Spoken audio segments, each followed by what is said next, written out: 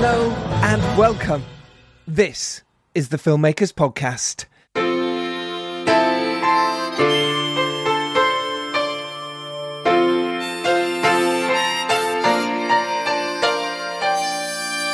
This is a podcast where we talk filmmaking, from indie film to studio films and everything in between. How to get them made, how to make them, and how to try not to mess it up. In our very, very humble opinion, I'm Giles Alderson. I'm a writer, director, and a producer. And today, I did the final bits of ADR on The Dare. Yeah. Oh, yeah. I've been talking about my film, The Dare, since the very first podcast I did with you way back a year and a half ago. And I am so close now to finishing, getting full picture lock, full everything lock on the film. Now, we've already got one version of that, but there's an alternate version. So we've got a European version, and now we've got an international version, more for the American market, different endings. And we're just about to finish up everything on that one, and then they're both going out to market properly. Obviously, it was at Cannes through Millennium, but we've still got those final bits to do, and I'm super excited that it's nearly there. So I've been doing score this week, tweaking that, and I've been doing the sound mix, and now that final bit of ADR. Oh my gosh, and we're nearly there. Now it's credits, and hopefully by June the 1st, that's what I've been told, we should have a finished version, so I'm super excited about that. A Serial Killer's Guide to Life is going to have some very exciting news very soon. That's the film I produced, and I've been watching Cassette this week, the new cut of that feature as well, the one I produced. And Boudica starts editing this week. Yay! Go us! It's all very positive and all very exciting. Last week, obviously, we were in Cannes when we did the intro, and probably a little merry when I did that, for those of you who did listen to that episode, which is a fantastic episode. The full episode is brilliant. Robbie McCain did a brilliant job of editing that with Alberto Sciamma and Matt Hookings, all about I Love My Mum. And there is a screening of that this Friday, May the 31st, at Prince Charles Cinema. You want to go? Tickets are available. I'll be there. A few of my mates will be there. All the crew will be there from I Love My Mum. I imagine Robbie McCain will be there. Turn up. Get some tickets. Come say hello. Love to see you. Okay, this week's episode is with the fantastic Jim Cummings. I've been trying to get Jim on for a long time, but he's been very busy because he's just made the film Thunder Road, which is huge. Everyone's talking about it. And I've been messaging him and DMing him and going, please come on, please come on. Eventually got sorted out through the fantastic people at DDA PR, Jess and Megan, and Holly at Vertigo, who are distributing the film in the UK. Thank you, girls. So Jim Cummings, wow. It's just great. I can't wait for you guys and girls to listen to this. He talks about how his short film of the feature film, Thunder Road, won the Sundance Grand Jury Prize, and then he went on to make the feature and the difficulties of trying to get that off the ground in the first place, interestingly, and how it is being released again this Friday the 31st in cinemas. So go see it this weekend, really go see it. We chat about how he made it, what his inspirations are, and how you can go make your indie film too, just like Jim Cummings has. And one thing that struck me about Jim was how honest and open he is. And he gives so much knowledge to you. So I look forward to you. Well, give me some feedback on what you thought about this episode and what you think about Jim. Do follow him and tell him how amazing he was on this podcast. And if you do like this podcast, please subscribe to us on iTunes or wherever else you can find us. We're pretty much on every platform you're listening to this on. But if you haven't subscribed, do go to iTunes and give us a nice review. Why not? You can find us at Britpod Scene or the Podfix Network. Yeah. And if you want to get on the show and you've made a feature film, well, how about the other way around? If you've made a feature film and you want to get on the show, contact us on Twitter at FilmmakersPod or me at Giles Alderson. Tell us about it and you can be on the show as well. Always looking for good and exciting and upcoming guests. By the way, we have some amazing ones coming up. Recording. I'm not filming them. I don't film them. We're recording some tomorrow as well, so that's really exciting. And we might have a big guest as well. A big guest coming up. Maybe not. These things fall apart and I'm busy. And so I just try and get the best out I can too for this podcast. Thank you for listening. It means the world to me that you listen, and it was so nice to meet so many people in Cannes who do listen to the podcast or have been on the podcast, and that was lovely. So thank you for coming to saying hello, and thank you for supporting this podcast, and do tell your friends. We today are delighted to have collaborated with Screencraft Now, Screencraft is a fantastic organisation that helps screenwriters and filmmakers. And they have collaborated with us. They're our new sponsor / collaborator, and you'll be hearing a lot more about them on this show from now on. And I'm super excited. They, Screencraft, are dedicated to helping connect emerging writers, screencraft.org, and filmmakers with career opportunities. They do talent discovery programs and education for screenwriters. They're pretty amazing, so that's why I'm absolutely over the moon. Screencraft has helped hundreds of writers meet and sign with literary agents, managers. They've optioned their screenplays to Hollywood producers. They've got hired by major studios. They've got staffed on TV shows, and they meet other industry creative professionals. It is the place to be. And the Screencraft team would like to give an especially warm congratulations to this week's episode guest, Jim Cummings, and the entire team at Vanishing Angle, who are behind it, on the brilliant success of Thunder Road, which is a wonderful example of how an independent short film can lead to a great feature film and find success through independent distribution.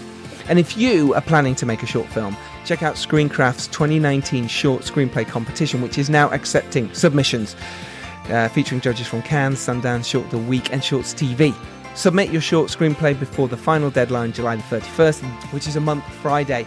And you can learn more about Screencraft Short Screenplay Competition at screencraft.org. Links will be in the show notes. And additionally, Screencraft has partnered with Bondit Media Capital to offer grants of up to $30,000 to independent filmmakers worldwide. $30,000, boys and girls, ladies and germs. The Screencraft Film Fund is currently accepting applications at screencraft.org. Link is in the show notes. Welcome them with open arms. Go say hello, follow them on Twitter, Screencraft on Twitter, and go visit them. Say the Filmmakers Podcast sent you. See what you can get and get involved. Screenwriters and producers, this is for you.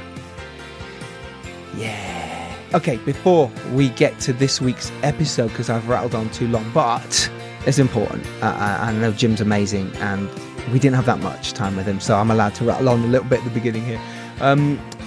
So our friends at Raindance are going to bring you a selection of iconic movies on the big screen in front of young audiences. But in order to do so, they need your help. So help make independent cinema accessible to everyone by donating to their crowdfunding campaign in aid of the emerging filmmaker strand at Raindance 2019. It's a program full of unique cinematic experiences for 12 to 25-year-old audiences, including filmmaking masterclasses, screenings of cult indie films and Q&As. So donate now, help them make a difference. And if you are a young screenwriter between 12 and 25 or a filmmaker between 12 and 25, get involved. Do it now. I know there's a lot of you out there that do listen to this, so do contact Raindance and check that out. It's the emerging filmmaker strand. Link to all that will be in the show notes, but do donate and do help them. It will make a difference for up-and-coming filmmakers, if you can.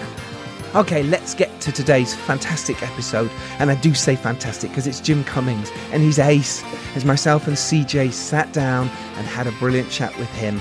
I mean, he was in the UK, but I couldn't find him on that. I was either shooting Boudica or I was in Cannes when he was in London. So we sat down in Manchester and we had a brilliant chat. Robbie McCain, thank you for editing this episode. Here it is, the Filmmakers Podcast episode with Jim Cummings. Enjoy. I am delighted to welcome to the Filmmakers Podcast Jim Cummings. Hey, thank you for having me. It's an absolute joy to have you here. Thanks for coming on. Good to have you. Whereabouts in the world are you now? I'm in Manchester. I got here about 3 hours ago, and we just did a workshop for BFI. There was about 15 filmmakers that came in, and we just talked about how to make things work. What was your advice? What did you say? Just quit while you're ahead and just, stop. No. Don't do it. Yeah, don't do it. Look at me. I was actually just panhandling around the crowd. No, it was good. We talked about just doing it yourself and different ways to do it. It's funny, it wasn't even like creative conversations. It became about cutting trailers and licensing music and not licensing music and all kinds of stuff. It was really good. It was like the practical aspects of how we've landed where we're at. Okay, that's interesting. I suppose imagine because you'd be doing loads of press and publicity about Thunder Road at the moment. Maybe it's quite nice to talk about, other side of filmmaking and all that. It must be quite interesting talking to young students. Yeah, it was really great. And it wasn't even necessarily like style stuff about long takes or anything. It was more about the practicals of being a filmmaker in 2019, which is a good education, I think. Yeah, I think so too. Absolutely. So this is Filmmakers Podcast where we talk about how people get their films made, how they make money. Myself and CJ are filmmakers as well. And we've always really enjoyed talking to, filmmakers like yourself who go out there on their own in a way and get things done and get films made. And it's something we preach about a lot, and which is why we're delighted to have you on the podcast talking to our listeners about exactly what we preach about, because you're that perfect example as far as I'm concerned of someone who has done that and done it brilliantly. You started, in a way you weren't, as far as I can tell, an actor, but you started off making and directing and producing short films. You want to tell us a little bit about that and about your background and how you actually wanted to become a filmmaker and got into it in the first place? Yeah, I'm not an actor. I've never taken an acting class. I was a producer for 7 years working for friends. I had taken directing classes at a college in Boston for 4 years and then graduated and realized that nobody was going to hire a 21-year-old to direct anything. And so I started producing for friends of mine who were doing hand-drawn animation and sketch comedy that was doing well on Vimeo or YouTube. And I just started making their next projects. And I was doing stuff for very terrible rates and like very small budgets. But we ended up just making kind of a studio. I was able to jump between different productions, and we were making music videos for this rapper named Lil Dicky in America, in Los Angeles, and then making animations that would do the festival circuit. We were very lucky. We ended up just like focusing on the craft and betting on ourselves and doing cool stuff. And in doing so, we met filmmakers all around the world who were making bigger stuff like feature films or giant commercial campaigns. And so I was able to make ends meet that way. But still, I didn't have much creative input. I was producing for a filmmaker named Patrick Wang and Danny Madden and Tony Ascenda, and we were all doing very different stuff between those three filmmakers, but I didn't have any say. And so I took a job at a comedy company called College Humor, and I was a line producer of branded content, which is kind of a soul-sucking job. There's not a whole lot of fun stuff to it. I was just trying to find a way to incorporate Mentos into a sketch, which was just the worst. What did you do? How did you do it in the end? It was like we would have these brands. We had like ad sales departments at the company, and they would reach out to different brands and agencies to see what kind of branded content, like what brands would want to finance sketch comedy, because we had like 10 million subscribers or something like that. And so they were like, Mentos wants to spend a certain amount of money to have a sketch on the platform. Let's just write something specifically for bad breath or whatever. And we want it risky, but not too risky. Yeah. And a lot of like, we have to have a special video village set up for the client and like Perrier and all of that stuff. It's like, I became very good at organizing those kinds of sets. We were usually doing them 2 or 3 times a week. And I guess that just became ambition. I was like really down and out about it, but I found out how to organize these things because I was doing it so often. And I was like, well, shit, why don't I just like organize something for myself? Why don't I make something that's actually funny or actually important to things that I wasn't really doing while I was there? And I was like, well, yeah, if I could just organize the same thing, get friends and people who I've hired 1,000 times here to come in and shoot something in 6 hours and then just rehearse it, like that could be really great. And then a buddy of mine told me a story about a kid who sang a song at a funeral. And I was like, that could be a really cool monologue for an actor. And it just snowballed. I spent 2 months workshopping a eulogy in my car with a Bruce Springsteen song and then shot it in 6 hours in a funeral home. And the rest is history. That is incredible. Such a great story. And Thunder Road, the short film itself, it made such a splash, even in the UK here, when it got released and it had done so well. I just remember going, I've got to see this film, because everyone's saying you've got to watch this short film. It's fantastic. Did you, I mean, obviously because of the experience you had in terms of making, you like say, you made a lot of shorts, a lot of films that you produced, either cinematographer or directed. And suddenly now you're making something and you're playing the lead. Even though you've done a bit of acting before that, I'd say, here and there. Was it something you always set out to do, was to play that lead role and direct, write, and make it? So no, I was planning on just directing it. There was another actor who I was buddies with who looks a lot more like a police officer than I do. He's like much more muscular, and I worked with him for a minute about like the script and workshopping it. And I realized when he was doing it, it just wasn't funny. It was just really tragic. And I was like, okay. And I realized like, if you just get that script, it's just going to be heartbreaking. And I was like, no, I think it could be like kind of like funny, kind of Alan Partridge style, like interrupting himself in non sequiturs and being able to see how the cogs work inside of this character's brain. And so I filmed myself on an iPhone. And I was like, I'll just show you kind of what I'm thinking.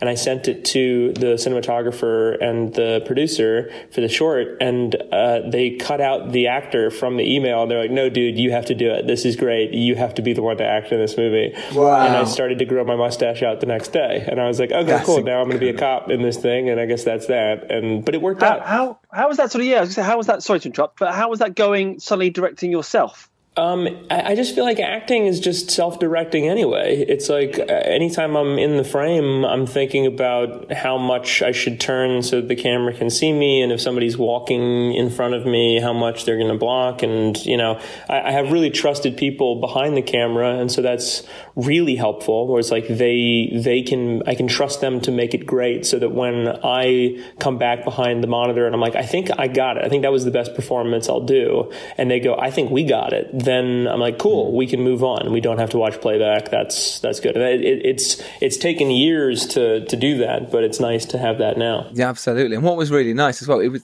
pretty much one shot, and that was the setup. That was the idea. Did you always plan again to do it that way? Because it's not easy to do a one shot. Yeah, no, that was the point. It's supposed to be hard. If it wasn't hard, everyone would do it, and the hard is what makes it great, to quote A League of Their Own. But it's true. Like I came from hand-drawn animation, and each frame had to be animated. Every sound in the movie had to be re-recorded and then changed. Like hard was very common to me, and so when I was transitioning into live action, I was like, well, if we could just do it in a long take, that would be incredibly complicated and challenging and equally impressive for an audience. Like if it had just been an commonly edited short film, conventionally edited short film, it would just be a weird short film about a dude giving a eulogy. But in it being a long take, it's incredibly impressive, and you feel present inside of the experience of being a voyeur or watching this guy have a nervous breakdown. I totally agree. And it's really nice. It's actually beautifully done. If you've not seen the short, do go see it. It's Thunder Road. You can get it pretty much anywhere now, the short film, and it's stunning. And then this takes us on to your feature of Thunder Road. Obviously, the success of it. Did you then think, right, I'm now going to turn this into a feature straight away? Was that your plan? No, and for a year afterwards, I was busy doing 9 other single take short films. We had people reach out to us after Sundance to like make more content, and so I wrote and directed and co-wrote and co-directed 9 single take shorts. Was that for Mentos? Was that for Mentos? No. Mentos wasn't involved in those ones. This was like the Robbery, Frolic and May, It's All Right, It's Okay, American Folk, those Pyramid Circle. So those were all for other companies. They were for streaming platforms that helped us to finance the things. And so I was busy doing those, but the whole time people were like, well, how do you make a Thunder Road web series? Because like they had seen the success of our short form stuff.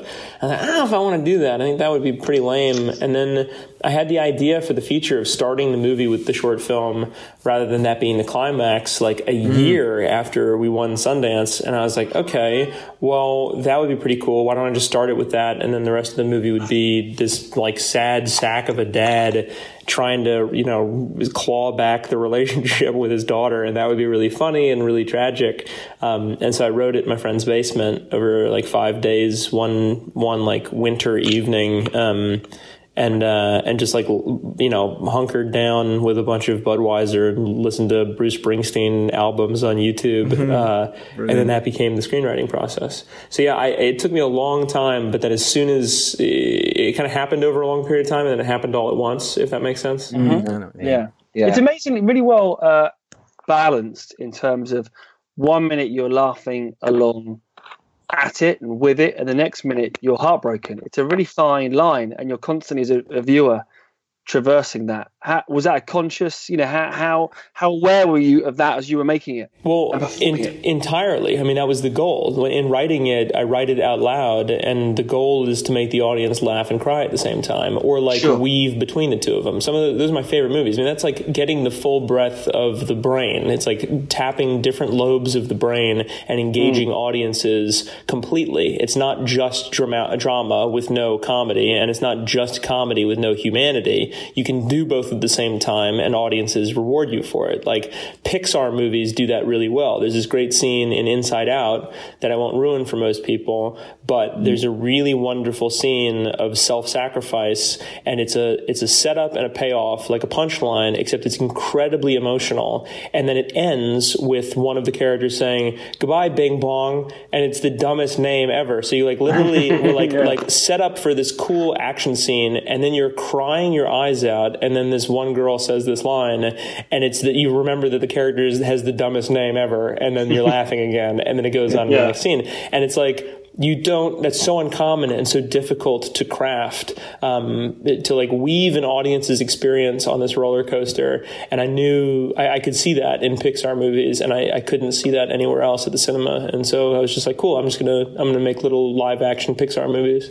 That's so cool. And it is such a wonderful film. It really is so much fun and dark and twisted. And it really is like watching a guy have a mental breakdown and, a personal meltdown. And it's absolutely fascinating and, like you say, heartbreaking. How did you go from, like you say, you did it in the short, but it might have been easier because it's a one take, not easier, but it's still difficult, but it's a one take thing. Now you're making a feature and you're directing and you're starring in it and you're pretty much in every scene. How does that work then for you? How do you work with your DP? How do you work with your production team? It's all extensive rehearsal and planning, and with the producers, because we didn't have a big budget at all, it was just long conversations about what was going to be in the frame at all times. So does it have to be 3 police cars? Do we need the full, in the script it says the full police squad comes out to pull Jim off of wrestling this guy in a parking lot. Exactly. And it's well, do we need all 3 cars? And then I'm thinking about it, I'm like, no, we just need 2 in the background. And so then instead of having 5 cars that would cost us a fortune that day, it's no, that's all I need for the frame. So it's literally going through each moment in the script and breaking it down like a line producer would of what actually needs to be in the frame. And then for other performances, I record a podcast of each screenplay and I put in sound design and music. I don't read the direction of interior police station night. I'll say John walks into the police station, and then put in the sound of a police station and put in music, and then record it over a couple of hours of me reading the script, and then mix it for a day and a half, and then send that out to the cast and crew so that everybody before showing up on set can listen to the movie a month in advance as many times as they want. And it just kind of gets everybody on the same page in a way that reading a script conventionally just doesn't. That's great. Wow, I've never heard anyone do that. That is absolutely fantastic, really interesting. I mean, yeah, that's clever, time-consuming, but also really great to get your crew, involved in the same way you are and get into that headspace, which can be really difficult when crew come in last minute. I suppose also, you say time-consuming, it also, I suppose, claws back a certain amount of time by a couple of days here will have a huge amount, and also I have complete control over the time that I have in prep, so I can spend some time in Premiere mixing this thing in a closet and recording it and on the iPhone voice memo app, and then sending that out to people, and then that means at least I don't have to spend 45 minutes talking to an actor saying, "Hey, you completely misunderstood this scene from the script." It's very easy to misinterpret a text message or an email. Why would you let somebody misinterpret an entire performance? So true. And so it's humiliating to listen to. It's me playing a 9-year-old girl in some scenes, but it's it was very worth it. It's and you don't really care. I grew up listening to the Harry Potter audiobooks, and Jim Dale is such a super talented voice actor. Yes, and he plays Hermione and Hagrid, and it's nobody gives a shit. It's it still works. Totally. We had Stephen Fry in the UK, and I love that Jim Dale did it in America, even though he's Australian. So is there ever a danger, because of my sort of big thing, and I always watch myself on this, is don't give an actor a line reading, and don't sort of do the performance for them. So is there a danger in that process that you're effectively giving your other performers your version of their performance? Is that something you have to be cautious of? I'm a lunatic with that. I feel like I throw that out every second. I think that was something that came about in the early days of theater, where it's about control. Actors want to have complete control because directors usually have it. And them saying stuff like, don't line read, you're not allowed to line read, is this control that they have where they're able to maintain the performance. But it doesn't make the content any better. And it doesn't work in my experience. Like, I think if you were going to write a joke for somebody and they were fucking up the punchline, you'd say, no, that's not, you have to emphasize this word. You have to put italics on this word. Like, there is a right way to tell a joke and there's a wrong way or a worse way to tell a joke. And so I think it's just, a comedy is so performance based. It's all about how it's delivered. And so, like, I just never let that up to risk. And really, it's only older actors that feel that way. A lot of younger actors, like, I'll be doing a scene and they're not getting it right, and then they'll say, you do it. Here, let me hear you do it. Because I'm an actor a little bit. Yeah. And so I'll do it, and they're like, oh, see, it sounds great when you say it. And then, hold on, let me do it. And then they'll just do it and get the inflection right, or the cadence, or the pacing, or whatever complications there are in language. And then we do it. It's like, they don't want to fuck it up. They want to make sure that it functions inside of the scene. Making a movie is so complicated, you shouldn't let it up to risk that somebody's going to mess it up. Love that. That's so true. And obviously you had Kendall Farr, who was as Crystal, as your daughter in this, who was fantastic. And casting a young kid is difficult. How did you go about, obviously, casting the film? Obviously, everyone had seen the short, and that would help massively. How did you go about getting her? We have an incredible casting director named Vicky Boone in Austin. We were shooting in Austin, and so we hired a local casting director, and she cast Tree of Life. And so she had a lot of experience finding really wonderful young actors in the area.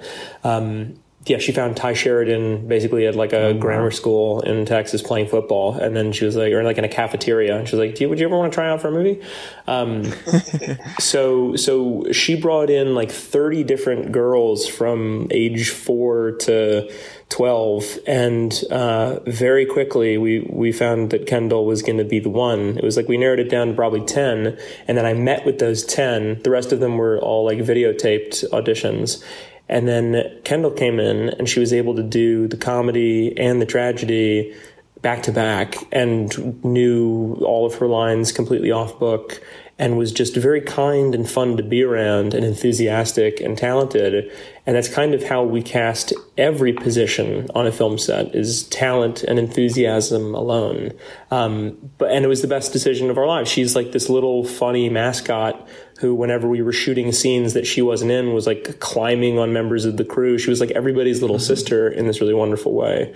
But she'd only done industrial videos before. She wasn't really in a lot of narrative stuff, and so this was her first feature. And she shines in the movie. She's so good, man. So natural, and like you say, from working in that theatre way with her, therefore it becomes very natural for her. And imagine she just said that, you do it then, and I could see that, and you go, all right, try it like this, and then she just did it, and it's very natural what she does. Very good. And she had a copy of the podcast, and she and her mom would listen to it in the drive, and then she'd have her little like earbuds in her iPod and just like listen to it and walk around listening to it, and it was just like this radio play that she would listen to. And she's so funny. She was still very young. She didn't get some things, like in the last scene of the movie, so that I could cry in the ballet scene, I was pulling up pictures on my phone that made me cry, and it was a picture of Princess Diana. It was like really beautiful portrait of her, and I'm starting to cry, and she leans into me. This is on film. She goes, "Who's that?" And I said, "It's Lady Diana, Princess of Wales."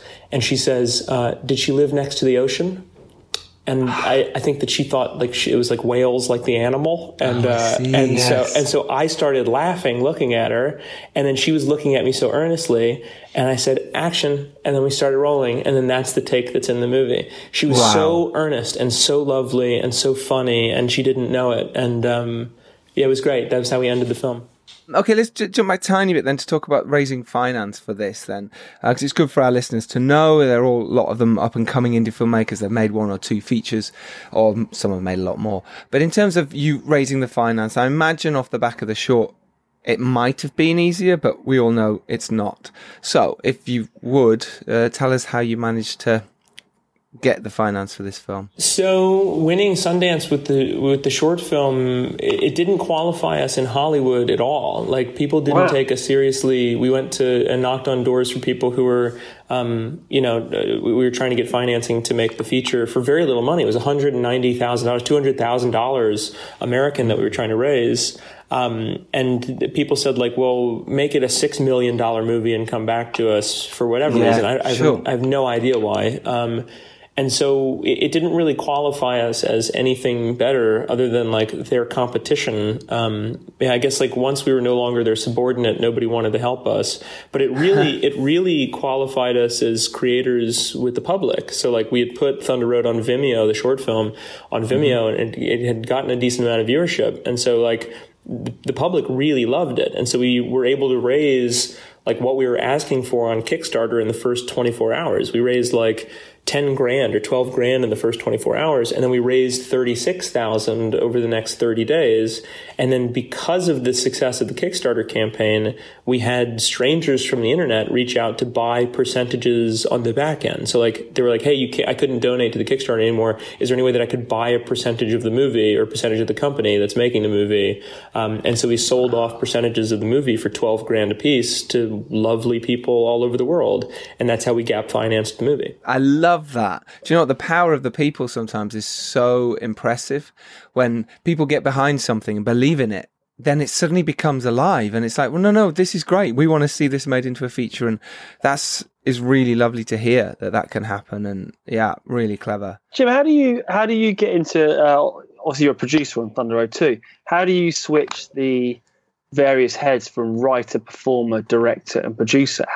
Is there a point at which you just sort of step away from the producing, and what is that point? It's usually a week out where I have to transition into just being the actor and director. So like I was on set, or I was on location in Austin, Texas probably a month before we started shooting, and that was like actually me going out with my other producer Ben and a location scout to like lock down locations and like talk to the managers of the businesses and signing contracts and local casting and signing on wardrobe and art direction and just like assembling the required assets of what the film was going to need a month prior. And then like a week before we started shooting, I was able to bring on my other producers to come down and help out. So I had 4 producers on this. It was Matt Miller, Zach Parker, Natalie Metzger, and Ben Wiesner. And we all stayed in the same Airbnb. And so it just became our little like production hub that was also the main character's house. So like they would be living in the bedrooms and working in the bedrooms upstairs while we would be shooting the like patty cake stuff in the kitchen downstairs. And it just became this really functional film studio, despite the fact that it was this like really modest Airbnb. Yeah. So I feel like I kind of had to transition a week out just to be able to finish memorizing lines and, talking with the cinematographer about all the creative aspects of the film and just lining up all of those things to knock out. Yeah. I do end up transitioning out, but then the whole time I'm acting, like we'll do a take and it's really good, and then I'll run into the video village and like my producers are there and they're like, yeah, that was good, or like, hey, it was out of focus in the first part of it, let's do it again. It's kind of always switching hats and jumping between roles. Because he's quite on edge, the character, the whole time, Jim. Did you find that was difficult sometimes to be in that frame of mind where, the guy is on edge. He is literally what's he going to do any minute? Like he's picking up the kid's desk and stuff, is he going to throw it? What's he going to smash?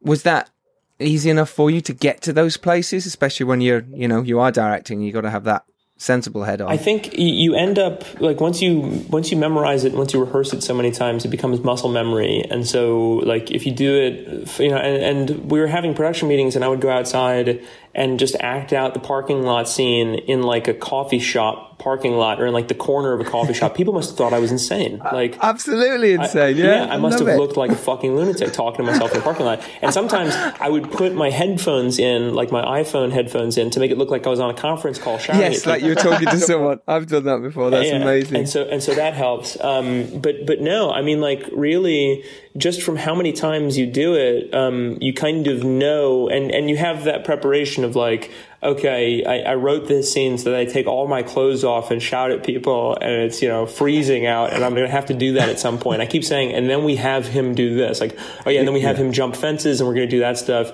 And people had to keep going, oh no, it's you. Like, you're going to have to do that, and it's going to suck. And I was like, oh yeah, that's right. Oh yeah. And how many fences can I actually climb over? Can I actually do that? Can I not? Yeah. But that was kind of always the goal. The movie was supposed to kill me. It was supposed to be this really gruesome experience to have to survive, but that's like the point. I love Jackie Chan movies, and that guy always breaks bones on his movies doing it, and it's like that's what it takes to make something timeless and impressive, I think. Yeah. How did you juggle again? Because there's always going to be someone from wardrobe or someone from props or whatever.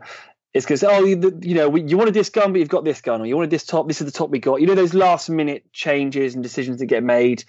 How, just for going for a take, how did you control that kind of stuff? Or was everything prepped so much that no decisions such as those were being made on the day? Yeah, so very luckily I have a team that's incredibly competent that I basically, found through doing these 10 other single take short films. So like we probably hired over that time period 200 people, and we have this incredible core team of 25 or 15 or 10, whatever the production is, and it's all people who I love to hang out with. They're like family. It's a summer camp that we run, and at the end of the summer camp we have a movie, and so all of them are extremely competent, so that when we have production meetings that is literally crawling through each line of the script, and all of the department heads are there, I get to say, hey, this is what's in the frame, Charlie. It doesn't have to be a police station. It's actually going to be this warehouse. I just need you to paint a blue line on the wall and have like some police stuff in the background. And he's like on it. And he shows up on the day with a bunch of different options of what to do.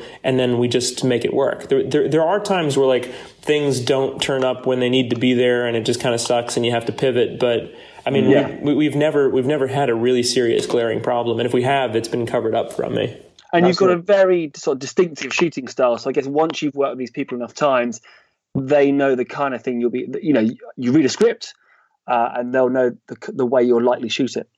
Yeah, and like I'm very loud about that in the production meetings of like, this is actually one long shot, so we can't store the grip trucks anywhere near this part of the frame. It has to be the block over. And so then Natalie is like, cool, that means we have to block out this like business parking lot to store gear, and then like all of that is in the DNA of the project. And as long as you're vocal about that and having really in-depth production meetings, that's how any of the stuff gets done. It's quite interesting that you said about doing the long takes. Was there any point where you thought, I could make this whole thing a one shot?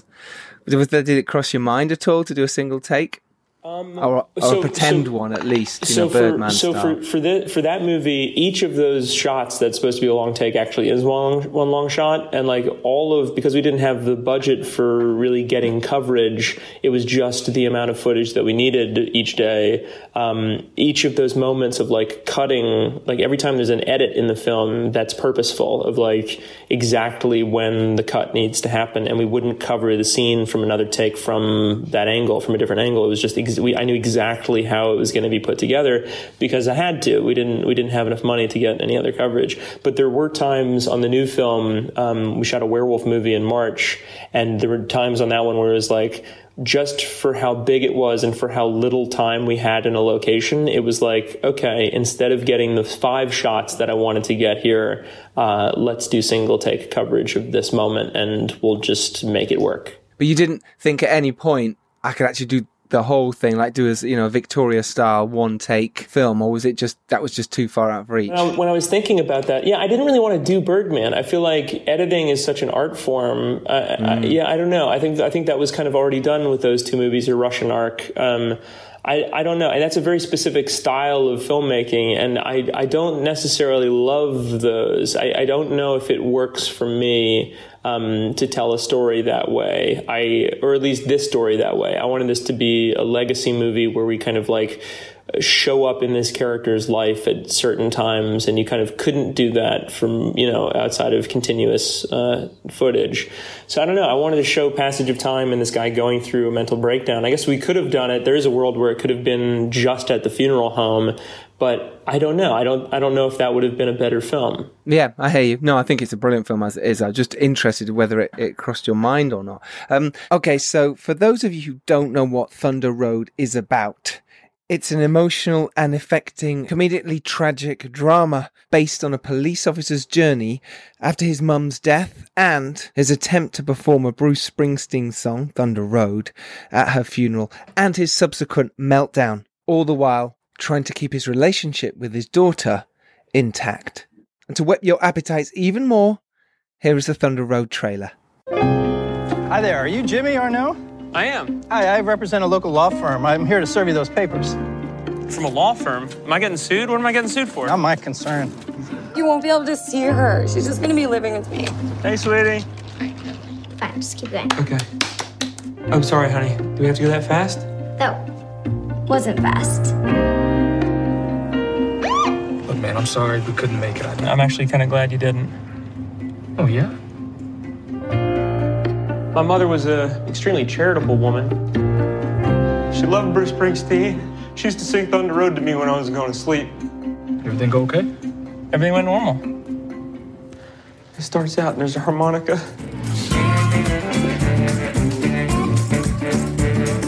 The court has testimony that you practiced reckless behavior at funerals.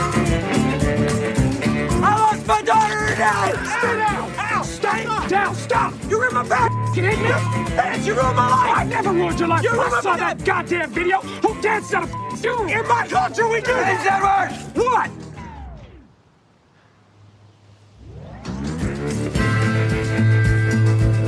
What happened to the fridge? I thought it was a burglar. Shit, man. I didn't mean to call you that. I'm sorry. Is everything okay? I'm fine. I never been better in my life. See me wrestle an alligator, help the alligator.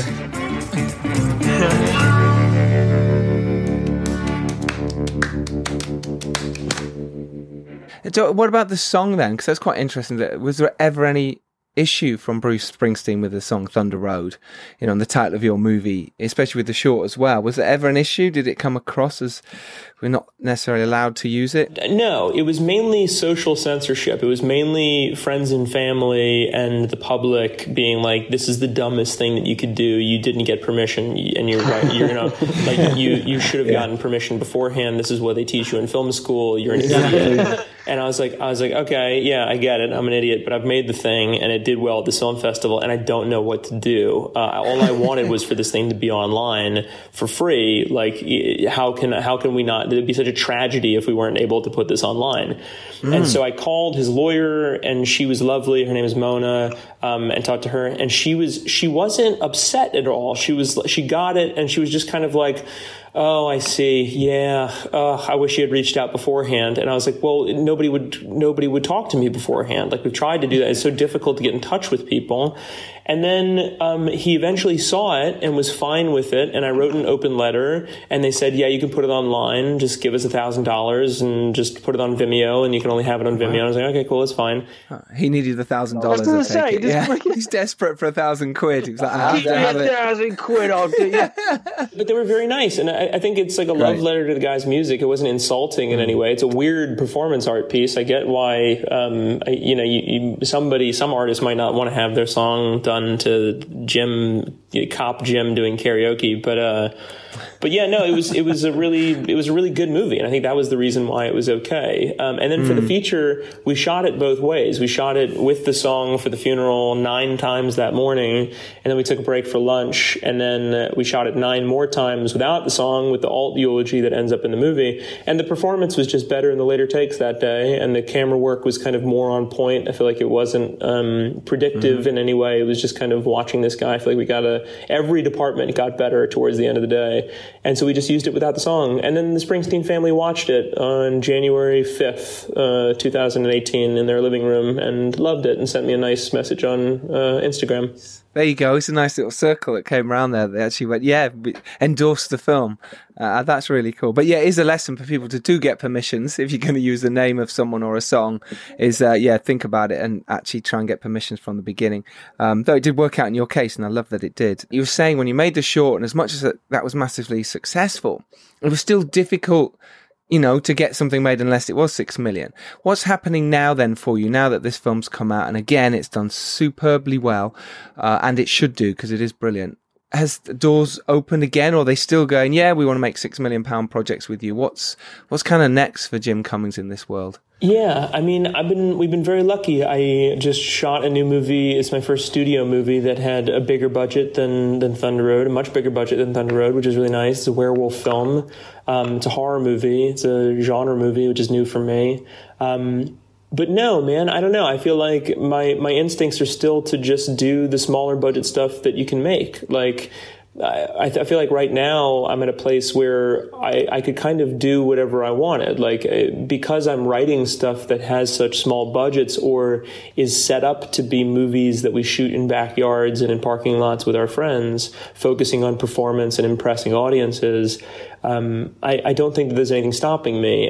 But to answer your question, no, I don't think.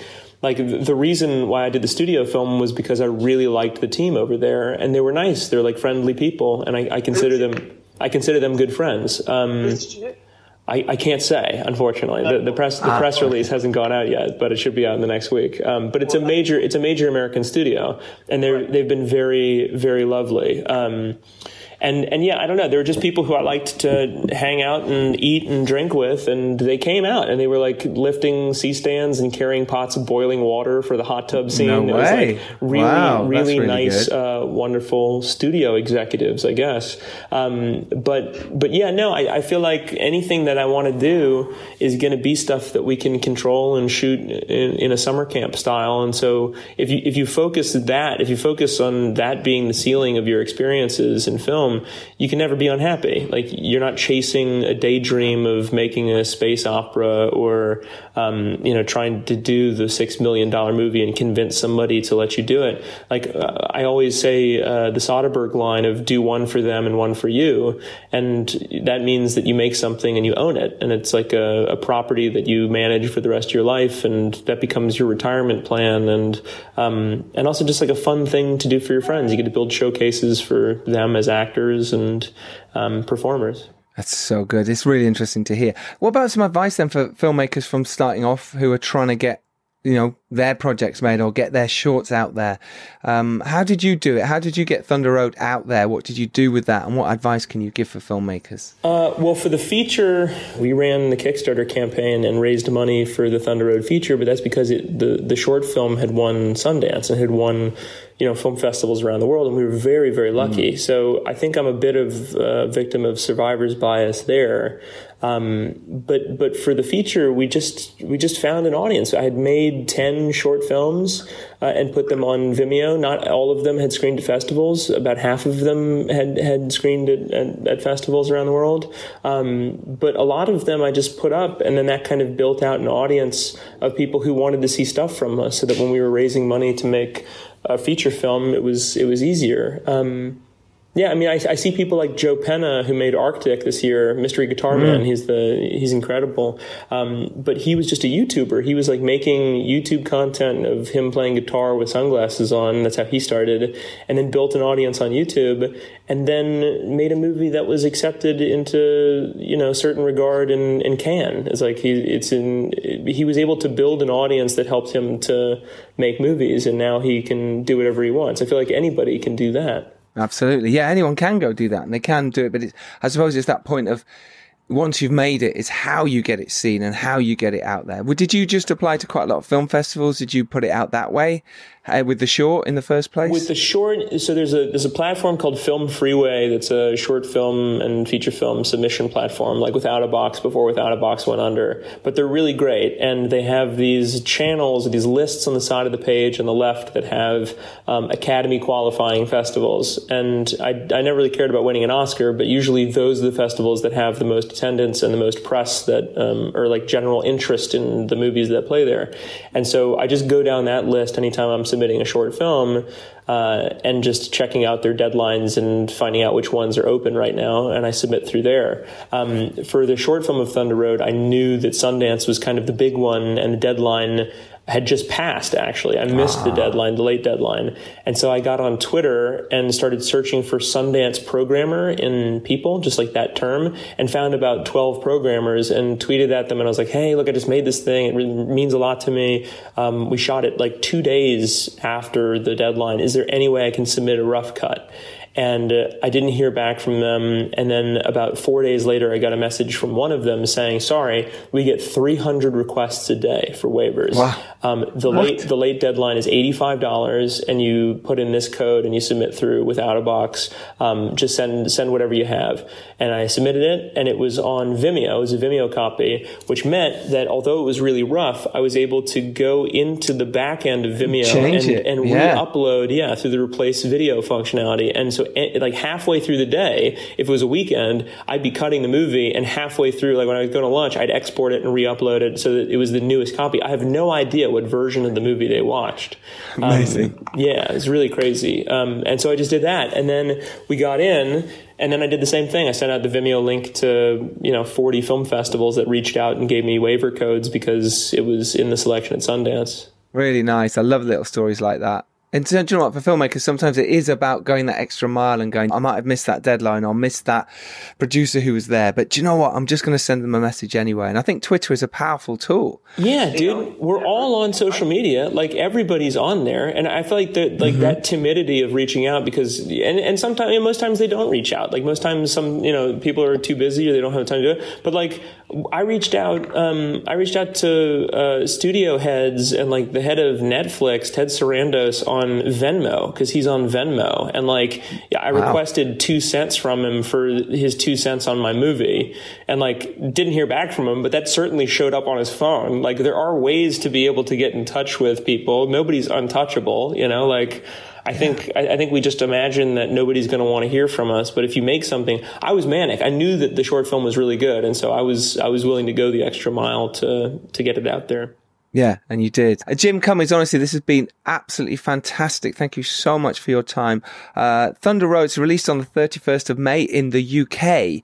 Jim, can you tell us, is that cinema? Is it digital? What's the situation? It'll be in cinemas across the United Kingdom on the 31st of May. Wow. How good does that feel? That must feel amazing, right? Feels pretty good. I'm looking at my team right now, and we're all stoked. Yeah. Especially for, like you say, a $200,000 movie, it's super brilliant, and the film is fantastic. What about the US? Because we have a lot of US followers as well. It's already been released there. Can they get a copy of it now on home entertainment? Yeah, it just came out on iTunes and Amazon Prime, so they can watch it there. That is fantastic. And speaking of social media and being able to follow people, where can people follow you? I am on Twitter and Instagram at Jimmy C. That's me. Super. I've got a question. Like it. Go on. Jim, have you still got the tash? I shaved it at the wrap party. I couldn't get that thing off my face fast enough, man. It takes 2 months to grow, and it's so horrible to have on your face. You look like an idiot. What happens if you had to do reshoots? What happens then? You was just growing it back in time? Can you grow it quick? No, I purposely made sure that we didn't need reshoots. Yeah, I grew it out twice. I grew it out for the short film and the feature, and I was like, Jesus Christ, now I have to do this thing again. It's terrible. Terrible. It's terrible. Yeah, next time make sure you don't. Yeah, the facial hair of your next character you play. Speaking of which, are you going to play anything else? I mean, not looking at your IMDb, you played Rob in Greener Grass, and you've got a couple other credits coming up. Are you doing more acting or directing? Is it all across the board? I act in The Werewolf. I play the boyfriend in Greener Grass because Jocelyn DeBoer and Dawn Luby directed that film, and Jocelyn plays my ex-wife in Thunder Road. She's a wonderful actor and a director. Yeah. And so they wanted me to play the small part, and so I play that. That was just a favor. But you'd be surprised. I don't have people knocking on my door to act and stuff. I'd love to act more. Nobody asks me. That's crazy. You're an incredible actor. It's an incredible performance. It's so wonderful. And I could see you working with all those guys who do the big comedy stuff and the straight stuff. I thought it was just an incredible performance. And I honestly thought your film was brilliant. And I really think people should go see this because honestly, you've done so well. And it's a credit for indie filmmakers and what you can do if you get off your ass and do something about it. Final bit of advice for our listeners, Jim, before you leave us. Yeah, do it yourself. Don't wait to be taken seriously. Take yourself seriously. That is amazing. CJ, where can people follow you? At C James Direct. And you can follow me at Charles Alderson, and you can follow the Filmmakers Pod at Filmmakers Pod on Twitter. Thunder Road is a must-see for any indie filmmakers out there. So do it. Go watch that film. Go find it wherever you are in the world. Find that movie. It is on iTunes, but it is released in the UK this Friday, the 31st of May. Go see it. Honestly, you won't be disappointed. This is how to make indie films, people. We will see you next Tuesday, as always. Jim Cummings, thank you very much. Thank you for having me. Pleasure. You're a legend. Thanks, buddy. Take care, everyone. See you next Tuesday. Bye-bye. This was a podcast from the Podfix Network. You can check out more shows like it at podfixnetwork.com.